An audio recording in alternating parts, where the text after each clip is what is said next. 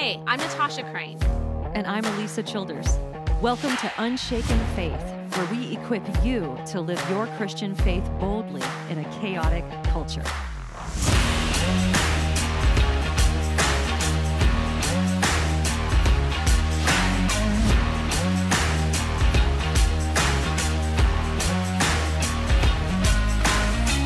Is it okay to come out and call yourself a gay Christian as long as you don't act on your desires? If a Christian struggles with same-sex attraction or gender confusion, can they accept those as part of their identity, adopt preferred pronouns, and even identify as trans? Well, according to Side B theology, the answer to both of these questions is yes. And these are ideas that are being heavily promoted in conservative evangelical circles, and Christians really need to be aware of what's coming to a church near you. So we're going to give you a quick primer on what Side B theology is, who are some of the main players, and share some concerns for you to consider as you think through these questions for yourself. But first, an announcement and our tips of the week. Well, I want to start by acknowledging that our regular listeners hear about our Unshaken conferences all the time and probably wonder why we include announcements about them every week. So I just want to explain that we have new listeners who are coming in all the time. And even people who listen to us often don't necessarily listen to every single episode. So we just want to be sure that everyone gets the news of what we're doing somehow. So thank you for your patience with us through these announcements. With the algorithms of social media, it's also getting harder and harder to get the news out that way. So we just want to make sure that you guys know what's going on. All right. So that said, we're down to just a couple of weeks before our Unshaken Conference comes to the Detroit area. Alisa and I will be there with our friend Frank Turek on March 9th. Tickets are available now at unshakenconference.com. And it won't be long before we're visiting the Pittsburgh area on May 18th. Tickets for that location are also already available. In the fall, these tickets are not available yet, but mark your calendars. We'll be in Buffalo, New York on September 21st and Austin, Texas on November 16th. So stay tuned for the announcement on when those tickets are available. Well, my tip for the week this time is for parents. This is the time of year when you're probably starting to think about some important decisions on how to educate your kids this fall. My tip is do not just default to whatever you have always planned to do or what you're currently doing for your child's education. If you haven't given a lot of thought to why your kids are schooling the way they are, whether that's homeschool, private school, or public school, take some time to check out my school podcast series on the Natasha Crane podcast from the last few months. I have episodes on principles that you should consider, homeschool, Christian private school, and 2 episodes on public school. So these are episodes 26, 29, 34, and 35. I have heard from so many people who said that these episodes changed their thinking, so it might do it for you too. I wish more than anything that I had known what I shared in these episodes before my kids started school. So I hope they'll be helpful to you too. And if you only listen to one, make it the first one, episode 26. Yeah, that's really good advice. And my tip of the week is that no matter what topic you're thinking through, remember that there is a what and a how. And here's what I mean by that. There's the what, which is the truth of what the Bible teaches on a particular topic. And in today's episode, for example, we're talking about biblical sexuality and what the Bible might teach about identity and behavior. And then there's the how. And the how is how you're going to apply the truth of what the Bible teaches to your life and into your relationships. So we can only know how to walk with people who might have certain struggles if we know the truth about what the Bible teaches about that particular topic. And I think it's also important for us as parents to teach this to our kids, because what I have discovered as I travel and speak is that people are asking more questions about how to teach their young people to be compassionate toward people in the LGBTQ community, because in churches, I think kids might be conflating the what with the how.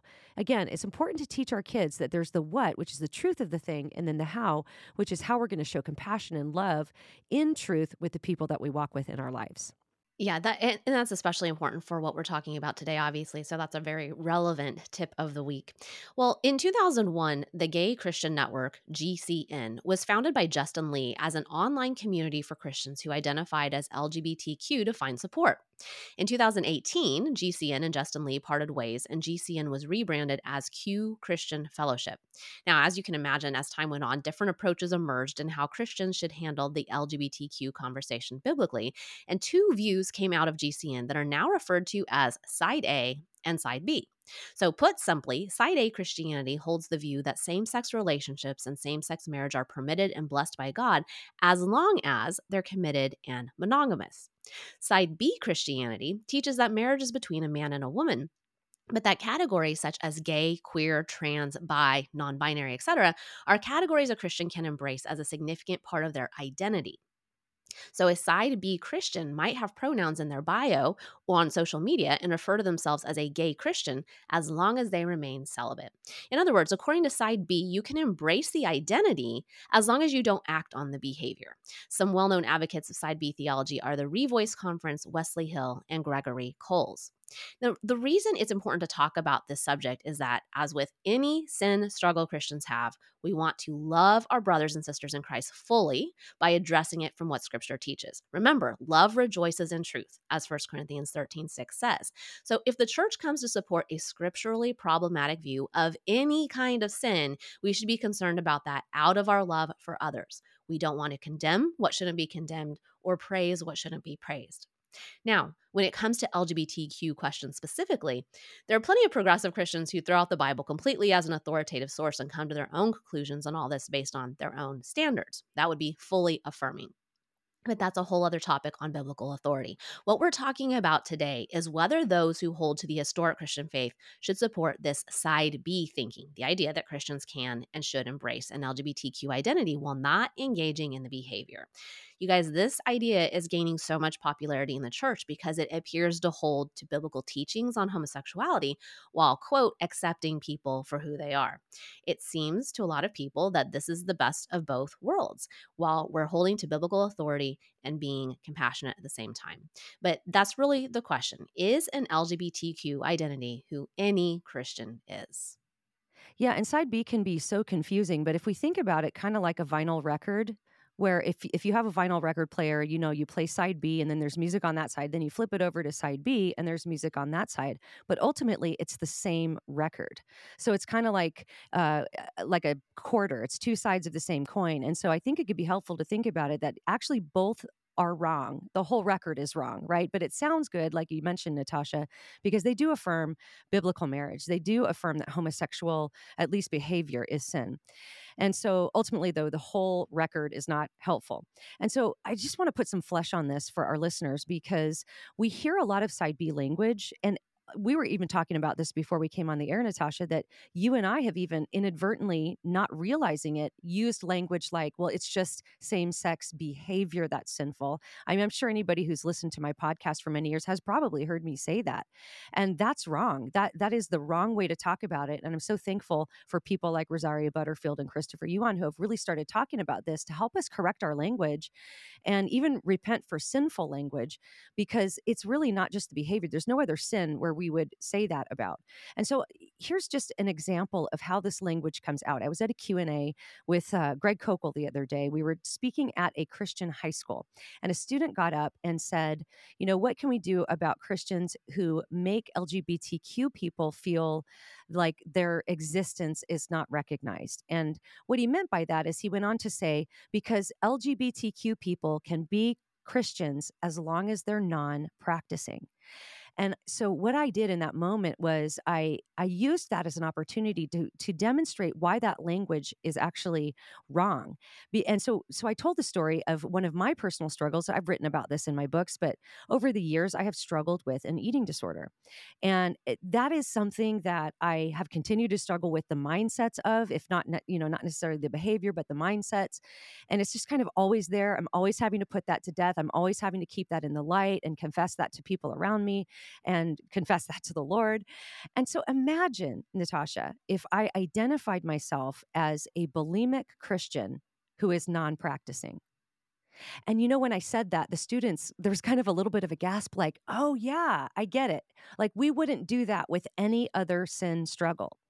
And so um, I think ultimately, side B theology sanctifies sinful desires. I'm going to say that again because I think it's really important. Side B theology sanctifies sinful desires. And even some side B theologians, not all, would actually teach that same sex attraction is morally neutral. In other words, not necessarily a product of the fall. Now, I believe the Revoice Conference does have in their belief statement that same sex attraction is a result of the fall, but yet at the same time, it's so entwined with who you are as your core identity that you need to put that as a qualifier in front of Christian, gay Christian. So I'm going to read a quote from Wesley Hill. This is from his book, Spiritual Friendship. Again, he's a big prominent figure in the Side B movement, but just listen to the words. And this is from page 80 and 81 of his book. He said, in my experience, at least, being gay colors everything about me, even though I am celibate. It's less a separable piece of my experience, like a shelf in my office, which is indistinguishable from the other shelves, and more like a proverbial drop of ink in a glass of water. Not identical with the water, but also not entirely distinct from it either. Being gay is, for me, as much a sensibility as anything else, a heightened sensitivity to and passion for same sex beauty, and that helps determine the kind of conversations I have, which people I'm drawn to spend time with, what novels and poems and films I enjoy, the particular visual art I appreciate, and also, I think, the kind of friendships I pursue and try to strengthen. And so, he is someone who would consider himself to be a gay Christian for these reasons. In other words, this is so intertwined. It's not just like one shelf next to another shelf. This is like a drop of ink in water. It permeates everything, affects everything, and ultimately becomes a huge part of what's in that glass, that, of the liquid that's in that glass. And so I think that I hope that helps our audience kind of understand where this thinking is kind of coming from. So being gay for him is like not just a behavior, but it's literally who he is. Yeah, and that quote actually really breaks my heart because he's conflating so many good things about the way God made him, like what kind of art he Mm, appreciates, with who he's attracted to. And that's what I think is confusing so many people today. When you associate personality traits with same-sex attraction just because those traits might not be stereotypically associated with those of your gender, then it does make it sound like it's just who you are. It does make it sound like this is an identity. And on top of that, there is a century of secular thinking going back to Freud that has promoted the idea that human identity is found in your sexuality. So yep. we have breathed this in a lot of different ways over time. So when we as Christians accept that LGBTQ is an identity category, we're actually embracing unbiblical Freudian ideas. And the reason this is so important is that the Bible is clear that it's not just behavior that's sinful, which is what Alisa was saying. When we have sinful desires, we have to own them. We have to turn to God in repentance. And that goes for any sinful desire. We're not just talking about same sex attraction. So let me give you an example. In Matthew 5:28, Jesus says, "But I say to you that everyone who looks at a woman with lustful intent has already committed adultery with her in his heart." Notice that Jesus is talking about the desire. The behavior has not been committed.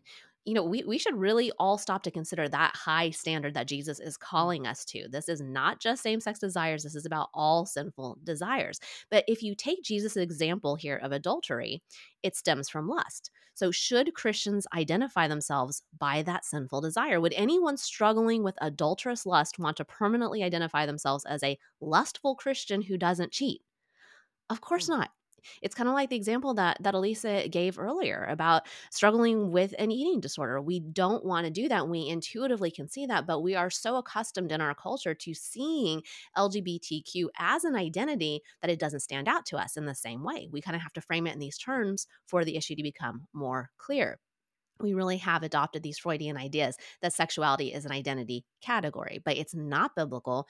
Our only identity as Christians is in Jesus. Colossians 3:5 says, "Put to death, therefore, what is earthly in you: sexual immorality, impurity, passion, evil desire, and covetousness, which is idolatry." Notice that the Bible talks here about the sins that are in you, not just sins that you act on. In fact, covetousness is a heart posture. There's no behavior even mentioned. Rosario Butterfield is a former lesbian activist who recently wrote a book called Five Lies of Our Anti Christian Age. And honestly, of all the books that I've read on this subject, I think this one is the most helpful in terms of addressing why endorsing an LGBTQ identity, even a celibate one, is biblically problematic, and in particular, chapter 3. So if this subject is something you want to dig deeper into, I would recommend this book, and especially chapter 3. Butterfield says this quote, after my conversion, I noticed my affections changing. It wasn't instantaneous like a combustion, but union with Christ was something that I could perceive growing inside me.